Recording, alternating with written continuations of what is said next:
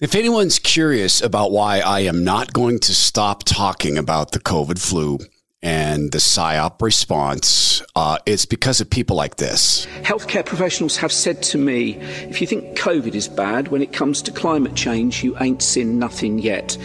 It's the grandmother of all health threats. COVID and climate change are compounding each other, and they're adding pressures on already weak health systems and staff. And it's why business as usual is not an option. And it's why now we need to truly have health at the centre of all our policies: energy, transport, agriculture. Health, he says, health. COVID is not, nor has it ever, impacted our hospitals. Not once, ever. At the beginning of the launch of the Great Reset, what impacted hospitals was wrong policy. The exact wrong approach to what was SARS-CoV-2 at the time. You will remember the nurses, traveling nurses, making videos in the hospitals in New York saying they are killing people with respirators. These people on ventilators. These people should not have been vented. So my mind is completely open. I have watched our so-called healthcare system agree to chemically and surgically mutilate kids to pretend that a penis is a clitoris. Same thing, which means that a thumb is also a penis. I have watched them not respond to the fact that there has never been a serotonin deficit. And yet kids, including mine, are on dangerously addictive psychotropics. Not a blip. And they're currently pretending that the mRNA injections are not killing people and that we don't have all-cause mortality going through the roof. So my mind is completely open. You're about to hear from a guy named Dr. Lawrence Palevsky MD. He is a pediatrician by training and worked in pediatric ERs. I asked him about the beginning of his career. Well, I started medical school in 1983, and I can't say that in the first 17 years or 15 years of practice that I ever saw the doctor being told not to practice medicine the way the doctor was trained to practice medicine. And so it was really in the late 90s that I got to see what was under the rock, like what was really going on underneath. I saw what happened when I started to learn things that I wasn't taught in medical school or residency. And when I took it to my colleagues who were science people, they basically said, shh, go. And the same sort of dynamic happened when they launched the Great Reset and SARS-CoV-2 was being talked about. When I first saw people getting sick in New York in March of 2020, it was very clear that the illness that they were getting was different than a flu-like illness. And those of us who were aware of what was happening in March of 2020 did a backtrack several months, December 2019, November 2019, and started recalling strange kinds of illnesses that people were getting. Illnesses like blood disease. And that sounds very, very familiar. The Todd Herman Show is 100% disapproved by big pharma, technocrats, and tyrants everywhere. Now, from the high mountains of free America, here's the Emerald City exile, Todd Herman.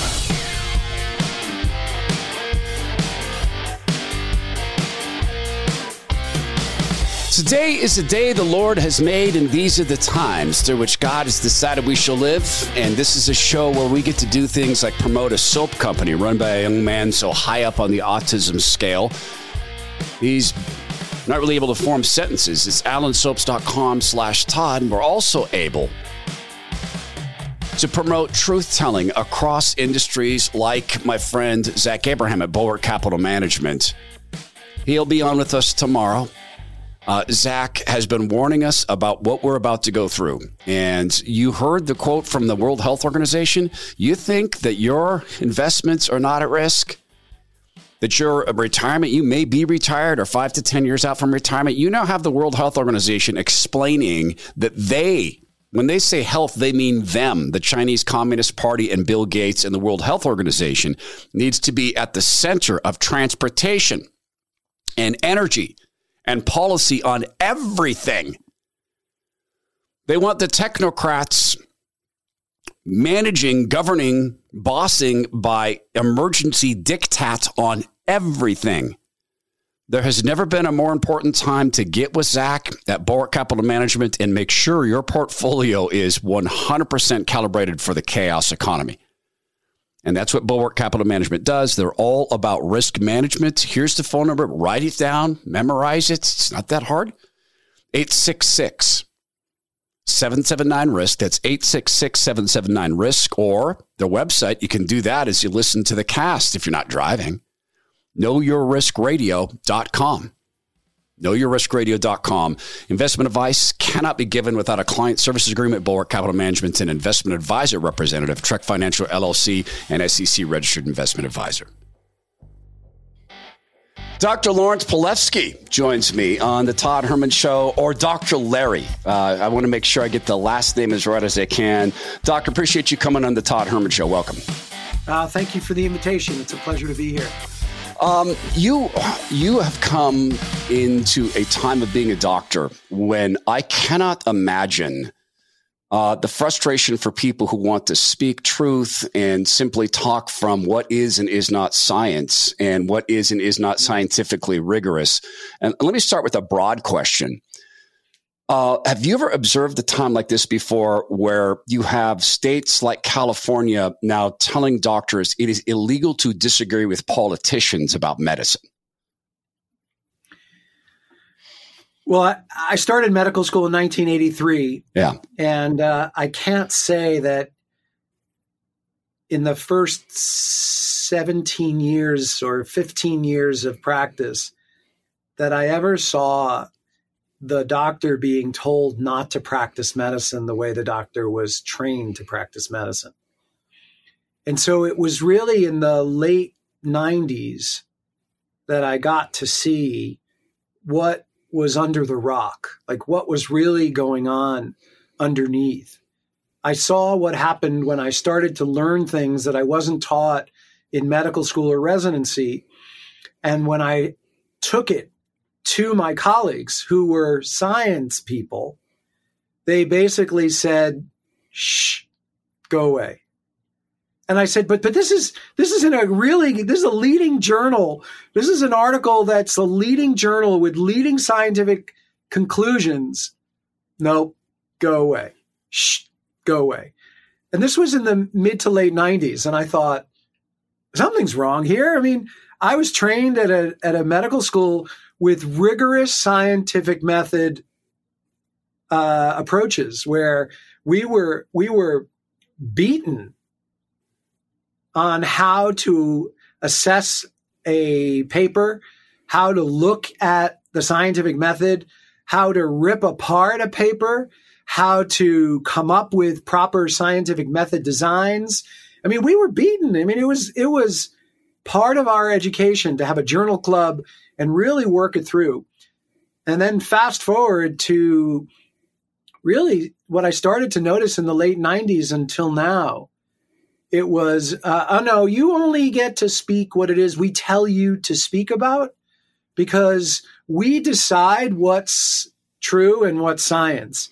And the initial response I had in the mid to late 90s was anger. Like, you know, who died and left you in charge? Like, since when did you become the bearer of all standards of scientific method? And then I started to realize that this was a bigger behemoth than I could have ever imagined, that there was deviousness and evil and sinisterness if that's a word, in the education that I've never seen before. Like, I knew as a medical student from 1983 to 87, pharmaceutical companies were basically paying your lunches and maybe taking you on weekends and, giving you things. And I thought, oh, that's cool. But then I really understood what was going on underneath. And I started to see that medical education in the mid to late 90s was becoming more protocol medicine, algorithm medicine, insurance-based, telling you what to do medicine. And then the doctors were becoming mechanics and robots. There was very little room for critical thinking, for thought, for evaluation of a case, of looking at all the possibilities, of deviating from the treatment program that the hospital, insurance companies, and the doctors said were the only ways to treat the patient. And I thought, no, that's not it. This is not good. I mean, I was running in a pediatric intensive care unit in the mid to late 90s, and I would do things that I knew were supported in the literature. And I had colleagues who told me, you can't do that. I'm like, but it's right there in the literature. This is how I saved the kid's life. I'm like, no, you can't do that. And so it really started to snowball in the mid to late 90s and till today, where medical students are purely slaves, and residents are slaves, and hospitalists are just slaves. They just do what they're told. Anything that is outside the realm of what they know to do is a wooden nickel in a slot machine. It's just, it does not compute. And so medicine is not practiced.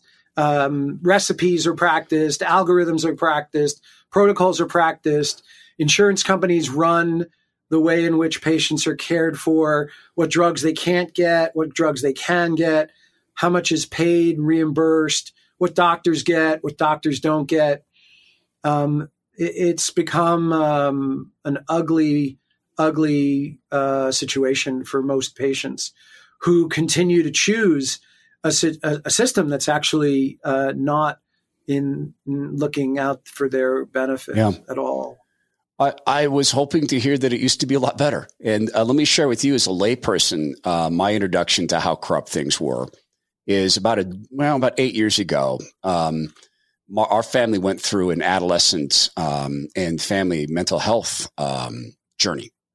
And in that period, I met a lot of parents whose kids had suddenly discovered that they were not the biological sex with which they were born. Mm-hmm. And they made this announcement, and families would take their kids to the doctor, thinking the doctor would say, well, no, I mean, you're a girl. But to their utter shock and amazement, doctors said, yeah, you're a boy. And let's get you signed up for wrong sex hormones and get you on a surgical path.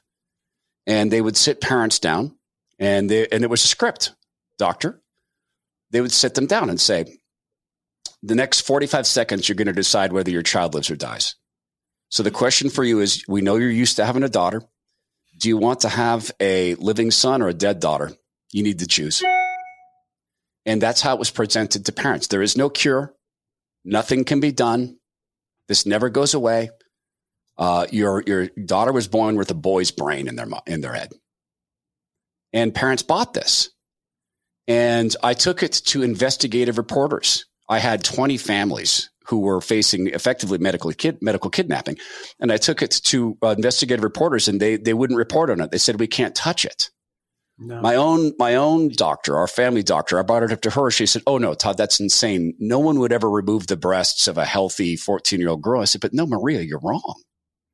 So when I saw COVID and I saw the response to this, and as a guy who's dealt in data for a long time, and I saw that there was absolutely no baseline measurement for what constituted a case. It could be a 40-cycle, 50-cycle PCR threshold. It could be a rumor. It could be I have a fever. I realized if there's no baseline for what constitutes the illness, this can't be about health. And if it is, they think it's about health. It's terrible doctoring Was there ever any benchmark for what constituted an illness from SARS-CoV-2? Oh, there's a lot in there, Todd. When I first saw people getting sick in New York in March of 2020, it was very clear that the illness that they were getting was different than a flu-like illness. And those of us who were aware of what was happening in March of 2020 did a backtrack several months, December 2019, November 2019, and started recalling strange kinds of illnesses that people were getting that just didn't look like a flu at all. And so when I started to see what was happening in March of 2020, we started to see something that presented as a blood disorder, not as a lung disorder. But the narrative that came out was so twisted that it not only changed what patients were experiencing, but the narrative silenced doctors who were saying, this is not a lung disorder, this is a blood disorder. Those doctors were silenced, some were fired, some were relocated in their jobs. And then I experienced the illness. And having been a physician at that time for over 30 years, 33 years, I knew what a poisoning felt like. I knew what a poisoning looked like. And I knew what a flu-like illness looked like. And there was nothing about this illness that looked like it was a flu, because the symptoms were very different. You know, when people have a flu-like illness, there's usually a lot of coughing with mucus and discharge and drainage. And this illness was the opposite. There was no discharge. There was no mucus being produced. It was a dry cough. And sometimes when people have a flu-like illness, their oxygen levels go down, but their carbon dioxide levels go up, which means they begin to go into respiratory failure. People who were developing this illness, including myself, our oxygen levels were going down, but our carbon dioxide levels were normal. And so, having run a pediatric intensive care unit and worked in an emergency room, I know how to differentiate between low oxygen related to a lung problem and low oxygen related to a blood disorder. And this was consistent with low oxygen related to a blood disorder. And I kept talking about it, and doctors kept talking about it. And those who were wide enough in their range to talk about it were squelched. And there was a protocol that was incorporated to take care of people as if they had a lung disorder. And so that included putting on a ventilator, certain medications in the hospital, and those people were killed by that protocol because they were being treated for an illness that was said to be a respiratory illness, a lung disorder, when in fact the real problem was a blood disorder. So this was March, April, May of 2020. Fast forward to the end of 2020, scientific literature puts out this illness is consistent with a blood disorder and starts explaining how it's a blood disorder. But all of that got pushed under the rug, and it still got proposed and pushed as a lung disorder. And meanwhile, what were people getting, Todd? They were getting blood clots. That's not a respiratory disorder. They were getting strokes. That's not a respiratory disorder. They were getting something called COVID toes, where they were getting clots and purple marks in their toes. That's not a lung disorder. That's a blood disorder. They were getting kidney problems, liver problems. They were getting secondary lung problems as a result of the blood disorder. They were getting neurological problems. That's not a lung disorder. That's not a lung disease. That was a blood disorder. And, being astute enough to know that when you have a set of symptoms and you're not sure what's causing it, you have to do what's called a differential diagnosis. So what could be causing these types of symptoms in groups of people? And one of the first things I thought of was a poisoning, because it felt like a poisoning, it looked like a poisoning, it acted like a poisoning, and it responded to treatment as if it were a poisoning. Because I worked with homeopaths, with acupuncturists who did Chinese medicine and herbs. I worked with other medical doctors who used other interventions other than pharmaceuticals, and they all saw this was a poisoning. Now, the question is, what kind of poisoning? Right? Was it radiation poisoning? Because that was raised as a possibility. And I raised it very early on in March and April of 2020. Was it an airborne poisoning? Was it because, we know that there are white plumes of material coming out of the sky that really don't look like they're exhaust from airplanes, right? And then there was question, is it a water poisoning? Is it a food poisoning? Many of us thought it was a wavelength poisoning, which is the radiation effect.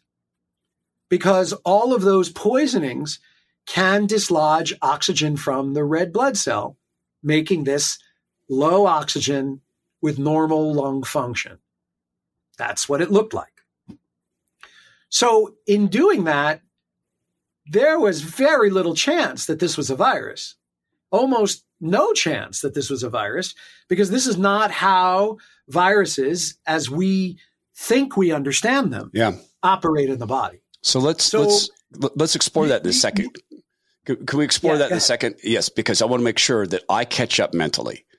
There's so much to consume here, and you're so good at this. Let me catch up mentally. Let me just do this real quick, and then I want you to explain about could this be a virus? Is it a virus? I want to get into, there's so much I want to discuss with you. I'll make sure I do this right. Dr. Lawrence Palevsky. I get it? Palevsky. Dang it. Palevsky. You're good. All right. I'm getting practice there. Makes perfect. Hey, if you're watching the video, then you see I'm wearing my Bone Frog coffee hat. It's bonefrog.us. These guys are getting ready to turn a big corner, friends, and you've been part of this. Tim is a 25-year Navy veteran. He's a Navy SEAL. He was a medic in combat with the Navy SEALs. He's still a physician's assistant, by the way. And he founded Bone Frog Coffee, yes, to make a living for his family and to create a legacy. But you'll notice on every bag it says God Country Team. And every time they sell a bag of coffee, some of the proceeds go to the Navy SEAL Foundation. And so this helps fund the lives and helps lift the lives of family members whose dads gave their lives in defense of this country, Navy SEALs. But it goes down to the coffee. So I'll make it a big pitch for Christmas time. And Bone Frog, put it in stockings. If you know someone's a SEAL, you know that they were in the Navy. This is a no-brainer. But I'll also say this. It just goes down to the products. I've been telling you, it would have been so easy for Tim Cruikshank, my brother, to just private label some junk coffee somewhere and put a beautiful Navy SEAL story around it. That's not what he did. He recruited Dave Stewart, who helped start Seattle's best coffee. Google him in coffee. He is legend. He does some of the roasts. He advises on the roasts. He advises Tim on the business. This company's getting ready to just pounce, as they would say, to take off. It's bonefrog.us, and this is what you get because we helped the company get to this point, and it's been an honor to do that. You get 5% off lifetime on the subscriptions. So, yes, you can get it in espresso. You can get it in French press. You can get it in drip. You can get it in whole bean, K-cup, all of that. It's at bonefrog.us. That way, Tim knows I'm doing my part of the deal. Tim always does his part of the deal. It's bonefrog.us. And Christmas gifts, other gifts, phenomenal way to do it. Give someone a subscription. Bonefrog.us.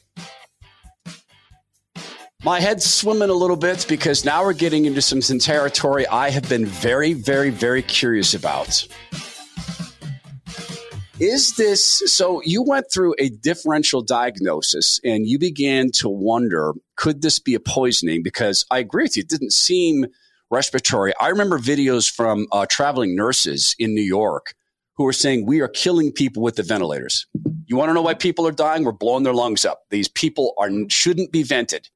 And we can get into, I don't even know how to, I always screw up saying the name of the drug, remdesivir. Later, we can talk about that, which to me made perfect sense. Hey, we dropped it from another trial because it killed people. Let's use it in COVID. So in this differential diagnosis, did you come up with a poisoning that made sense? Was one question. And the other question is there a SARS-CoV-2 virus? Is that what has killed people?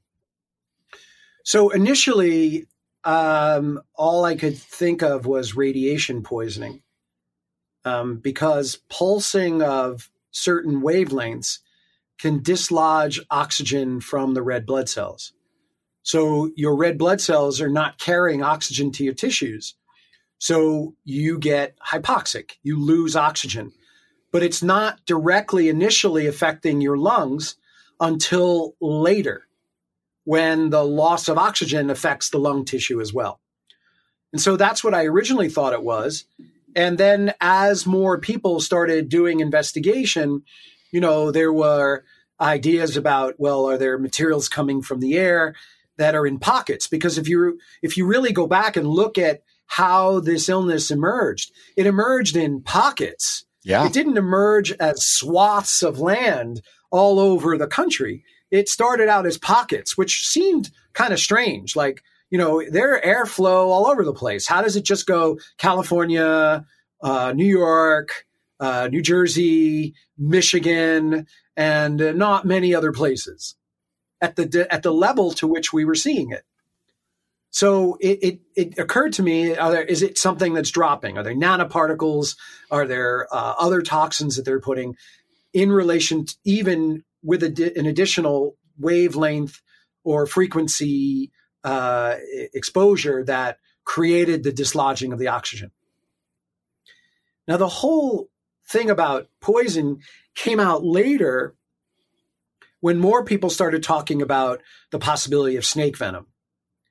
And, let me just step back for a second, Todd. I have no proof that this is snake venom. But what I do know is that this illness was man-made, and it was designed for an agenda and a purpose.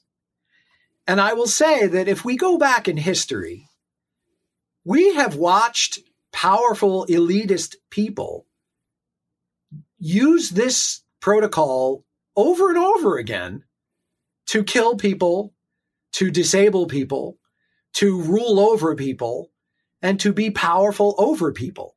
So this would not be the first time that this playbook was used, which is why I was open to the possibility of, is there more than one poison? Could there be other poisons that we have not investigated? The challenge that we have in our culture is every illness has to be an infection. We are absolutely blind to recognizing that you could get sick from something other than an infection. And that blows my mind, because we are taught, Todd, that you don't have an organism or a germ in your body unless someone is sick and gives it to you. Which means that in our mindset, we're walking around with no germs. We're only the germs that keep us well. But we couldn't possibly be carrying germs that make us sick, because if we were exposed to germs that make us sick, we would be sick.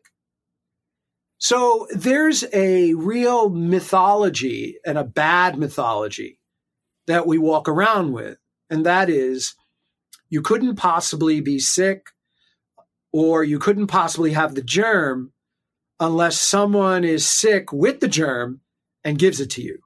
Because no way your body could survive having that germ without being sick. And let me just tell you that that's all a crock of you-know-what. Because the human body carries well over 100 trillion bacteria. And we have over 100 trillion bacteria from living. We are constantly breathing them in, and we're constantly eating them. They're constantly landing on our skin. We cannot avoid the exposure to bacteria. We touch somebody, we're exposed to bacteria. We touch a surface, we're exposed to bacteria. We eat food that's in the air, we're exposed to bacteria. We have sexual intercourse, we're exposed to bacteria. We brush our teeth, we're exposed to even more bacteria. We wipe our behinds, we're exposed to even more bacteria. We pick our nose, we're exposed to even more bacteria. We rub our skin, we're exposed to even more bacteria. We are never not exposed to bacteria. Now, we think that the only way you can get sick from a virus is if someone is sick with a virus and gives it to you. Now, the problem is that we don't think we carry viral genetic material in our bodies. Well, newsflash, more than half of our genetic material inside our cells can code for what is called viral particles and viral genetic materials. Plus, the over 100 trillion bacteria that are lining nose to lungs, mouth to anus, skin, and inside the women's reproductive systems are the genetic materials known to be viral particles. So in essence, we are never not exposed to viral genetic material because we've got hundreds of thousands, if not millions, inside our genes. And then we have all of these bacteria that are carrying the genetic material of viruses. So the idea that the only way you can have a virus in your body is when someone is sick and gives it to you, because otherwise you can't possibly carry that virus, is utter nonsense. And so we don't even understand the idea of why the bacteria are on our bodies, why these genetic materials that can make viral particles are inside our cells, and why they're in the bacteria, and we're not sick almost all the time. And the idea that when you take a swab and put it in the nose, how do you know that the genetic material that you're calling a virus that gets on that swab isn't coming from your own cells that are breaking up or the bacteria in your nose that are breaking up, and the genetic materials are what's called extravasating or exiting from the cells into the lining, so that then that's what you pick up. No. We are only believing that if you put a swab in your nose and you get some viral material, it can only come from breathing it in because your body doesn't have any genetic material of viruses unless you're sick and those genetic materials were given to you, even though it defies what the science tells you about what's in the cells of the body and what's inside the bacteria that are lining your nose, lining your lips, lining your genitals, lining your skin, all over the place. So we are in a dumbed down and numbed down mental state in our country because we are believing things that are untrue. We're believing things that make no sense. And we have never watched a virus actually cause disease. We cannot see a virus in action. We have never seen a virus in action, invading the cell, Never. Ever. Now, you can see bacteria. You can look at a microscope and amplify the lens enough to look and see a bacterium. And you can see them moving. And you can see them interacting. You can see them around the cells. But no one has ever watched a virus do anything. So most of our story about virus is mythology. It's a story that's made up to fit an agenda and a narrative, that it's nomenclature that allows the powers that be to use it as a force for fear, so that people just get scared and then only believe that the only way to treat it is with a vaccine. So I am, again, trying to wrap my head around this, but something just occurred to me, because I'm thinking about my listeners as you hear this, because you're speaking things that are not to be spoken. This is why we do the show, incidentally. But something just occurred to me, and I want to remind my listeners about this in just a second, because what Dr. Palevsky, I got it. Doctor, you said practice makes perfect. Good work, man. What Dr. Palevsky said, I want to remind you of a recent news piece that should have been the breaking news story of all stories about pharma and health, and it wasn't. And it's not COVID, and it's not injecting kids with wrong sex hormones. It's something far more pervasive and harmful. We'll continue. You've heard me say it, and I'll stand by it, that getting rid of visceral fat in your body is one way to keep yourselves out of the clutches of pharma. And I had 150 pounds of unwanted visceral fat. Now, some of it was non-visceral, but most of it was visceral. That's the stuff that gets between your organs, and it can lead to heart disease and diabetes. It's not a lot of fun. It can affect your sleep. It's one of the reasons people snore. Crazy thing about unwanted fat, gets into your beak and you have trouble smelling food, and you get hot all the time. It stresses your heart out. It stresses out your bones, and it leads you straight into the clutches of pharma. And they say, oh, we're so glad to see you. Have we got a bunch of pills for you? Since I took off 150 pounds of unwanted fat, I don't take any pill for my thyroid because I don't need any. Every time, like when I blew my shoulder up lifting weights and I went in and got my heart rate checked and all that, the nurses came along and said, you've got the heart of a 22-year-old. I said, no, I've got the heart of what should be a 22-year-old in our society. It should be, this is what we should all have. So Soda Weight Loss are my partners for this. And when people call Soda, or they go to sodaweightloss.com, SOTA weightloss.com, understand they put themselves up for a form of peer review. 7,000 Google reviews and counting. I think closer to 8,000 now. Average 4.8 out of 5 stars, from one location in Dallas, Texas, to 7 to now nationwide. Please do this math. When you get with them and they tell you how much unwanted fat you can drop per week if you stick with the protocol, and they tell you how much that's going to cost, please do this. Subtract the cost of the food, because they're going to provide you with convenience foods, and then amortize that cost for the rest of your life. Here's why. When I took off 150 pounds of unwanted fat, guess what? I'm still living with the benefits. So yeah, I invested some money for about 12 weeks, 8 years ago. So you take that down to pennies, sub-pennies per day, 1/100 of a penny per day. And then put on the other side of the cost, how much would pharma love to have you back on for $300 or $400 a month? Or for surgeries, God forbid. It's sodaweightloss.com, SOTA weightloss.com.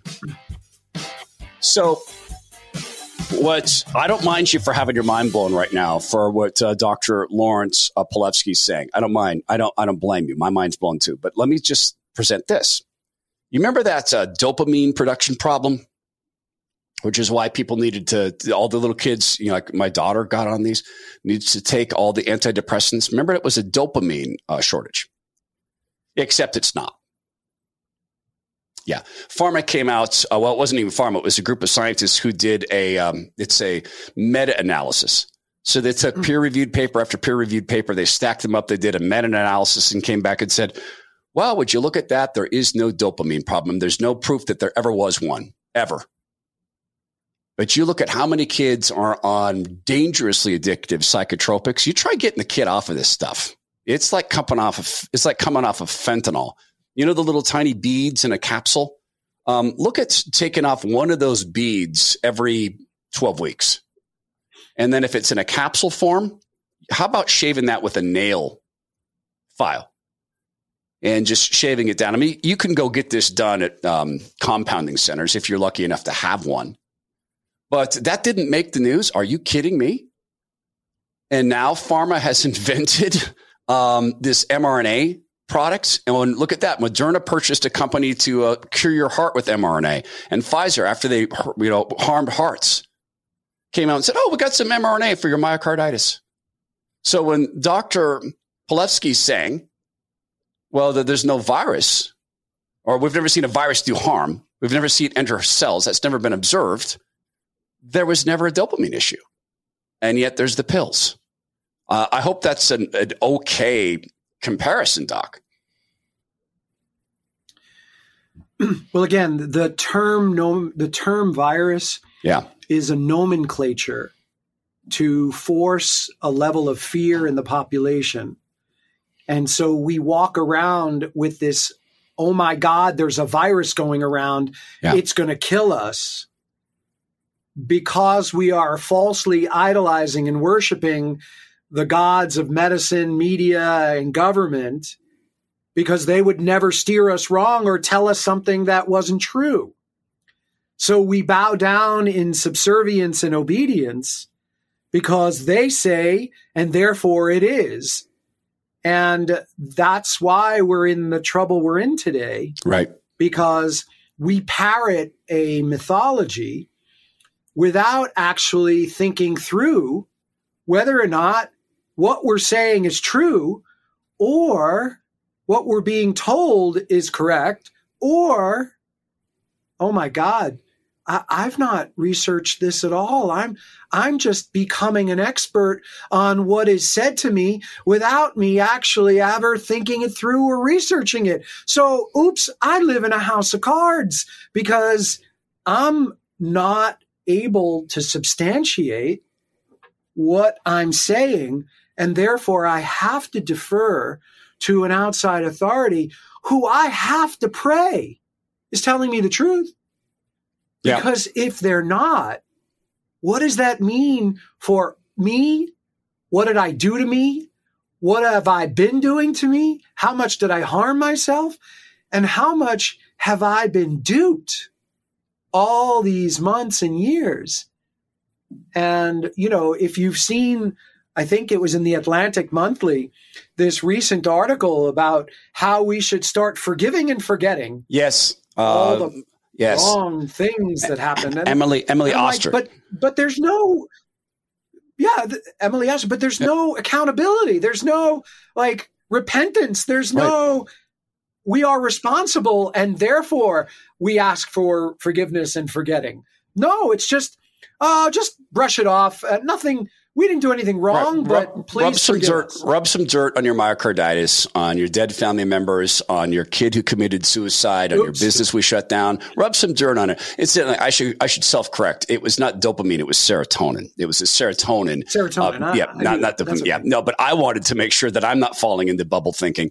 So we began this conversation talking about your time in medical school. This has been a constant with me. I am astonished at how many doctors know exactly what the mRNA injections, how they function, but they will not admit it. And they know exactly, for instance, the PCR test stuff. From time to time, doctors will assault me, not physically, but rhetorically. It happened again recently. A guy told me, "You are killing people." And I said, "Okay, well, how am I doing that with a podcast and a national radio show?" And he said, "By calling this stuff a psyop, you're killing people." And I said, "Okay, I will apologize publicly here to you now in front of all these kind people, and I'll apologize on my podcast, on my national radio show. If you can simply if you'll simply answer a question for me." And he said, "As long as it's not ad hominem." And I said, "You mean like walking up to a guy in a grocery store and calling him a murderer?" "Okay, yeah, I'll not do that." But I said, "What is the benchmark for a case, doctor?" And he goes, "What do you mean?" I said, "You know what a case used to mean. You understood the protocol for coming up with the case. What was it in COVID? What was the measurement that indicated a case was present or a case wasn't? His response, we're done. That's it. We're done. I can't talk to you. Yeah. Oh, okay. Of course, because right. Todd, the establishment relied on a faulty test that the inventor of the PCR test, Kary Mullis, specifically said, this test cannot be used to detect or conclude that there's an infection in the body. And despite him saying that, and despite him miraculously disappearing from the planet in August of 2019, very soon before the emergence of this thing, he was ignored. Yeah. And so no one sought him out. Right. You had people who were in 2020 and even into 2021 who were coming into the emergency room, heart attack, motorcycle accident, falling, breaking something, diabetes, shot themselves in the head. The normal stuff that would come into the ER. Yeah. And if their test was positive, that was labeled as a COVID case, even if they had no symptoms. And so not only were the numbers amplified because of that, but the labs were using what's called a cycle threshold, which manipulated the likelihood that it was going to be a false positive so that we would have more positive cases and would ramp up the number. And then what do? It's forcing the fear, using the nomenclature of viral cases, making people afraid of something that they had no understanding of. And one thing that I'd like to challenge you on what you said, because I don't know that what you're saying is correct. Not you, but you're quoting. I don't know that this is an mRNA shot. I mean, I don't know what's in those shots. Fair enough. I don't know that it's mRNA. I know it's look. They call it either. They call it the Bayer CEO has admitted that it's a gene sequencing device, that it's gene therapy. Maybe Pfizer. No, but that's what they've said.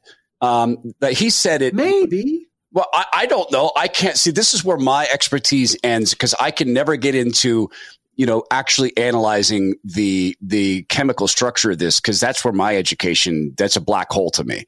Well, but I know it's not. I know they're not vaccines. I mean, doctor, these are not vaccines. No. Right?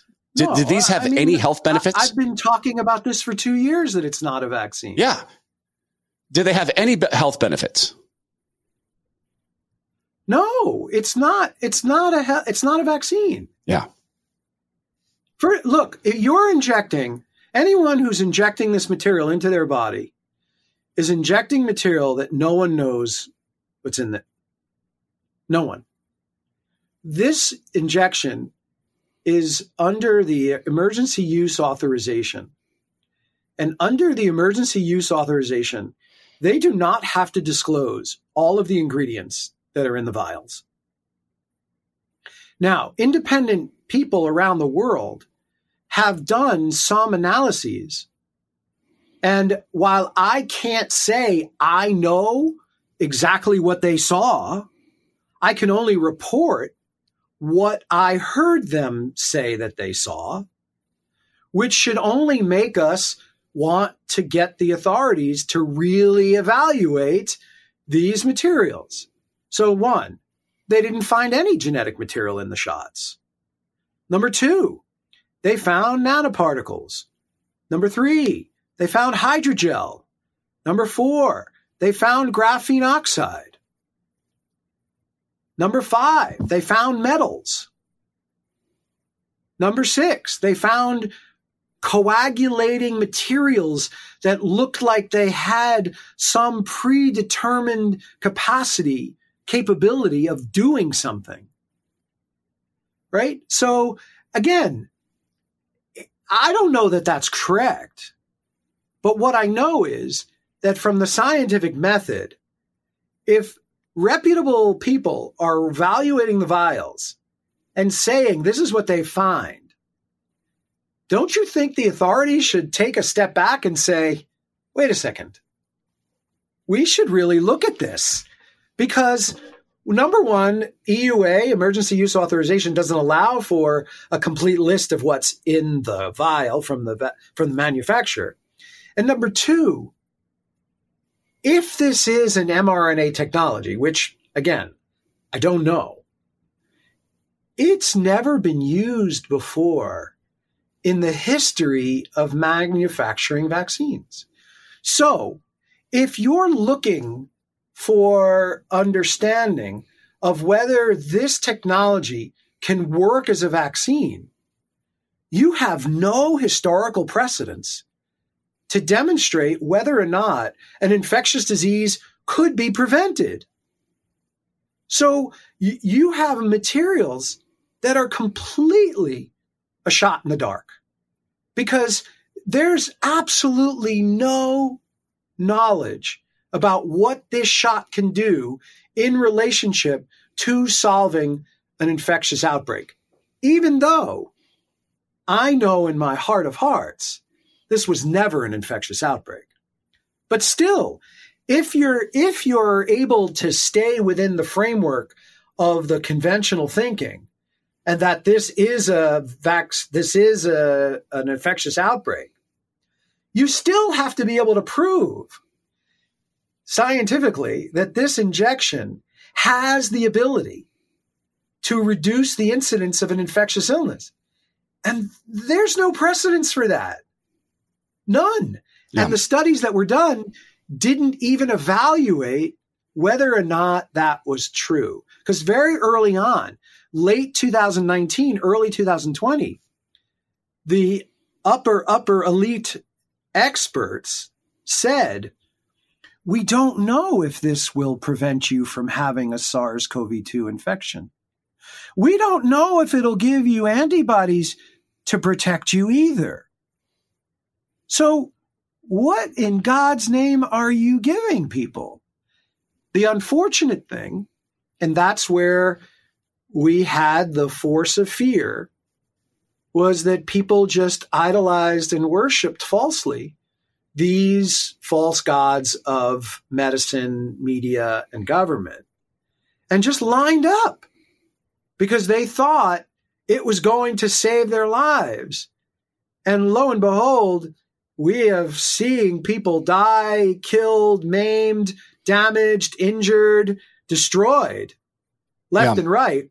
I mean, you have to be living under a rock if you don't see the number of young athletes dying all over the world suddenly. Yeah.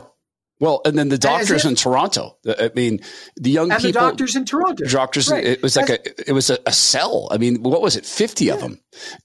But more than that. So let me ask you this. We started talking about medical school and things weren't great then. And here's my biggest frustration about all of this is that doctor who confronted me, he knew he couldn't answer my question. I'm looking at Fauci. I want you to compare this as your time in the pediatric ER. Okay, your pediatric ER doc again. Let's go back in time. And a parent comes to you and says, "Doctor, oh my goodness, I need your help. My kid ate peanuts and his throat swelled up and he went into this shock and he got these terrible sores or rashes. What should we do? You know, they're treating him now, but what should we do in the future?" Would you advise that parent to give the kid peanuts after he recovered? No. Okay. What would happen to you if you said, when he recovers, give him a peanut butter sandwich again and test it again? If you did that and that was your advice, what would have happened to your medical license? Oh, Todd, you're being logical here. Yeah. You're trying to be sequentially logical. And the fact of the matter is that there's no liability anywhere in society. There hasn't been liability in society for decades. We didn't just come upon this problem. The vaccine manufacturers have had complete immunity to any liability since 2011, and almost complete immunity since 1986. So we have been allowing corporations on every level to steal, rape, pillage, kill people left and right, suffer the fines of it. Right. And then we as a population just keep going back and buying their product. But they have that immunity, but Tony Fauci does not. And the big media that pushed this does not. The mockingbird media, as I call them, that continue to say safe and effective. And by the way, now we know through the document dumps that the CDC made it a goal to work with every host and every producer in media. We know that. We know that they made script writing stuff available. We know that. We know that they paid for this. There's a lot of people we can go after. And they acted as agents of the government in this. Fauci, he doesn't have immunity. And this is the guy who said, hey, if your son's heart swelled up after the first injection, wait a couple weeks and give him a second one. And that's okay. Those are the people I think we can go after. Right? God watches, God sees. I'm telling them they don't repent for this. They'll sit before the judgment throne and the Lord will have unkind things to say before they're banished. But you're telling me you don't think we can go after those folks that way? I don't really care to go after those folks that way because I believe that we are much better putting our efforts into healing this problem and creating the kinds of societies that we need. So I agree with you. Yeah. It's God's issue. I mean, let them be brought before the Lord, and let the dominoes fall where they might. But this isn't the first time in history evildoers have gotten away with things like this. I certainly believe that there's going to be a segment of the population that wants to hang them at town square. And, if that's what ensues, that's fine.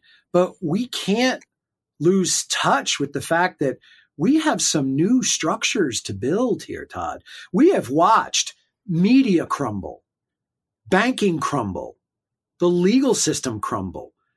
The government systems crumble at the local, state, and federal level. We have watched medical institutions crumble. We have watched hospital systems crumble. We have watched laboratories crumble. We have seen educational systems crumble. Yeah. We've seen food and agriculture systems crumble. Small business. We have all of this repair work to do. So I agree with you. There's going to be a segment of society that wants revenge and wants or justice eye for an eye. And that's great. But I don't feel my energies are best served going after them because I do trust in a much greater picture to take care of those beings. I'm not so sure they're even human, but that's okay. I still think we've got a lot of rebuilding to do. Oh, well, there's no doubt. I sit on the charitable board of a parallel society hospital that's way outside the system. And, we those doctors, I'm not on the medical side. I'm just on the nonprofit side, thank God. But those doctors get to practice medicine as they see fit, pharma or no pharma. And there's no insurance. There's no Medicare, no Medicaid. We're seeing barter networks start I'm broadcasting or recording from North Idaho. Way up in the mountains, we have barter networks. We have a lot of society to rebuild, and the technocrats are going to fight us every step of the way in that. And we're not the first people to go through this. And I echo you in that this is simply our turn. Plus, God said it's going to come. Evil will be good and good will be evil. So I agree with you that we need to turn that corner. So in the couple minutes we've got left, what do you advise? That's me, parallel economy. That's me and strong church environment and spend time with your family and be a connected body of Christ. That's mine. What's yours? So I completely agree with you. I'm happy to hear that there's that parallel system, although I don't see it as outside the system. I just see it as another system because the system that's currently in place is dying. So it's taking its time. Oh, I see. It's a slow death. So that's why when people say to me, well, how do you feel going against the grain? I was like, I'm not going against anything. I'm going towards the truth. I'm going towards the light. I'm going towards consciousness. I'm going towards relationship. I'm going towards community building. I'm going towards society building. I'm going towards critically thinking. I'm going towards consciousness. So what I feel we as individuals coming together need to do is start critically thinking, recognize that you don't know what you don't know, be curious about what you don't know, and be willing to learn and undo what you think you learned. Be willing to be wrong, but not for the sake of shame and embarrassment and criticism, but for the sake of growth and healing. Be open to new ideas. Be willing to learn and get your thinking cap on. We have relationships to build. We have needs for people to come together and heal and be in community, working together to create something out of the ashes. And, this phoenix always rises out of the ashes. And that's what we need. We need people who are willing to repent, who are willing to atone, who are willing to say, what did we do? Right? What did we do? And then say, how can we help? How do we learn new things? Where are our leaders? Right? Where are our healthy, trusted, less ego-based leaders? Where are the people who are less interested in taking our bank accounts and more interested in helping us to have our individual businesses and our individual lives? We are in the throes of crumbling and in the throes of building. And some would say, oh my God, this is terrible. I look at it as, wow, what an opportunity to build something new. We begin our show every day when you didn't hear this part because I was just hadn't yet brought you on, but I say this is the day the Lord has made, and these are the times to which God has decided we shall live. And what that means is that God trusts us in these times, and He expects us to do things in these times. His biblical instructions are right there for us, and they do include everything you just said. Everything you just said. So, Dr. Lawrence Palevsky, I got it again. I felt good about that. MD, you're on a roll, man. Mind blown today. I appreciate you. And I always tell my guests, I always ask them to go with God's good grace. And so I'll ask you of that. Ask that of you to go with God's good grace. And to the podcast family, this is why we do the show, is blow minds occasionally and to honor God. This is the Todd Herman Show. Please go be well. Be strong, be kind, and remember that the Bible tells us many, many times, come, let us reason together. Right? God gave us intellect and skepticism for a reason, and it isn't just to walk around with it in our jar heads. God bless you.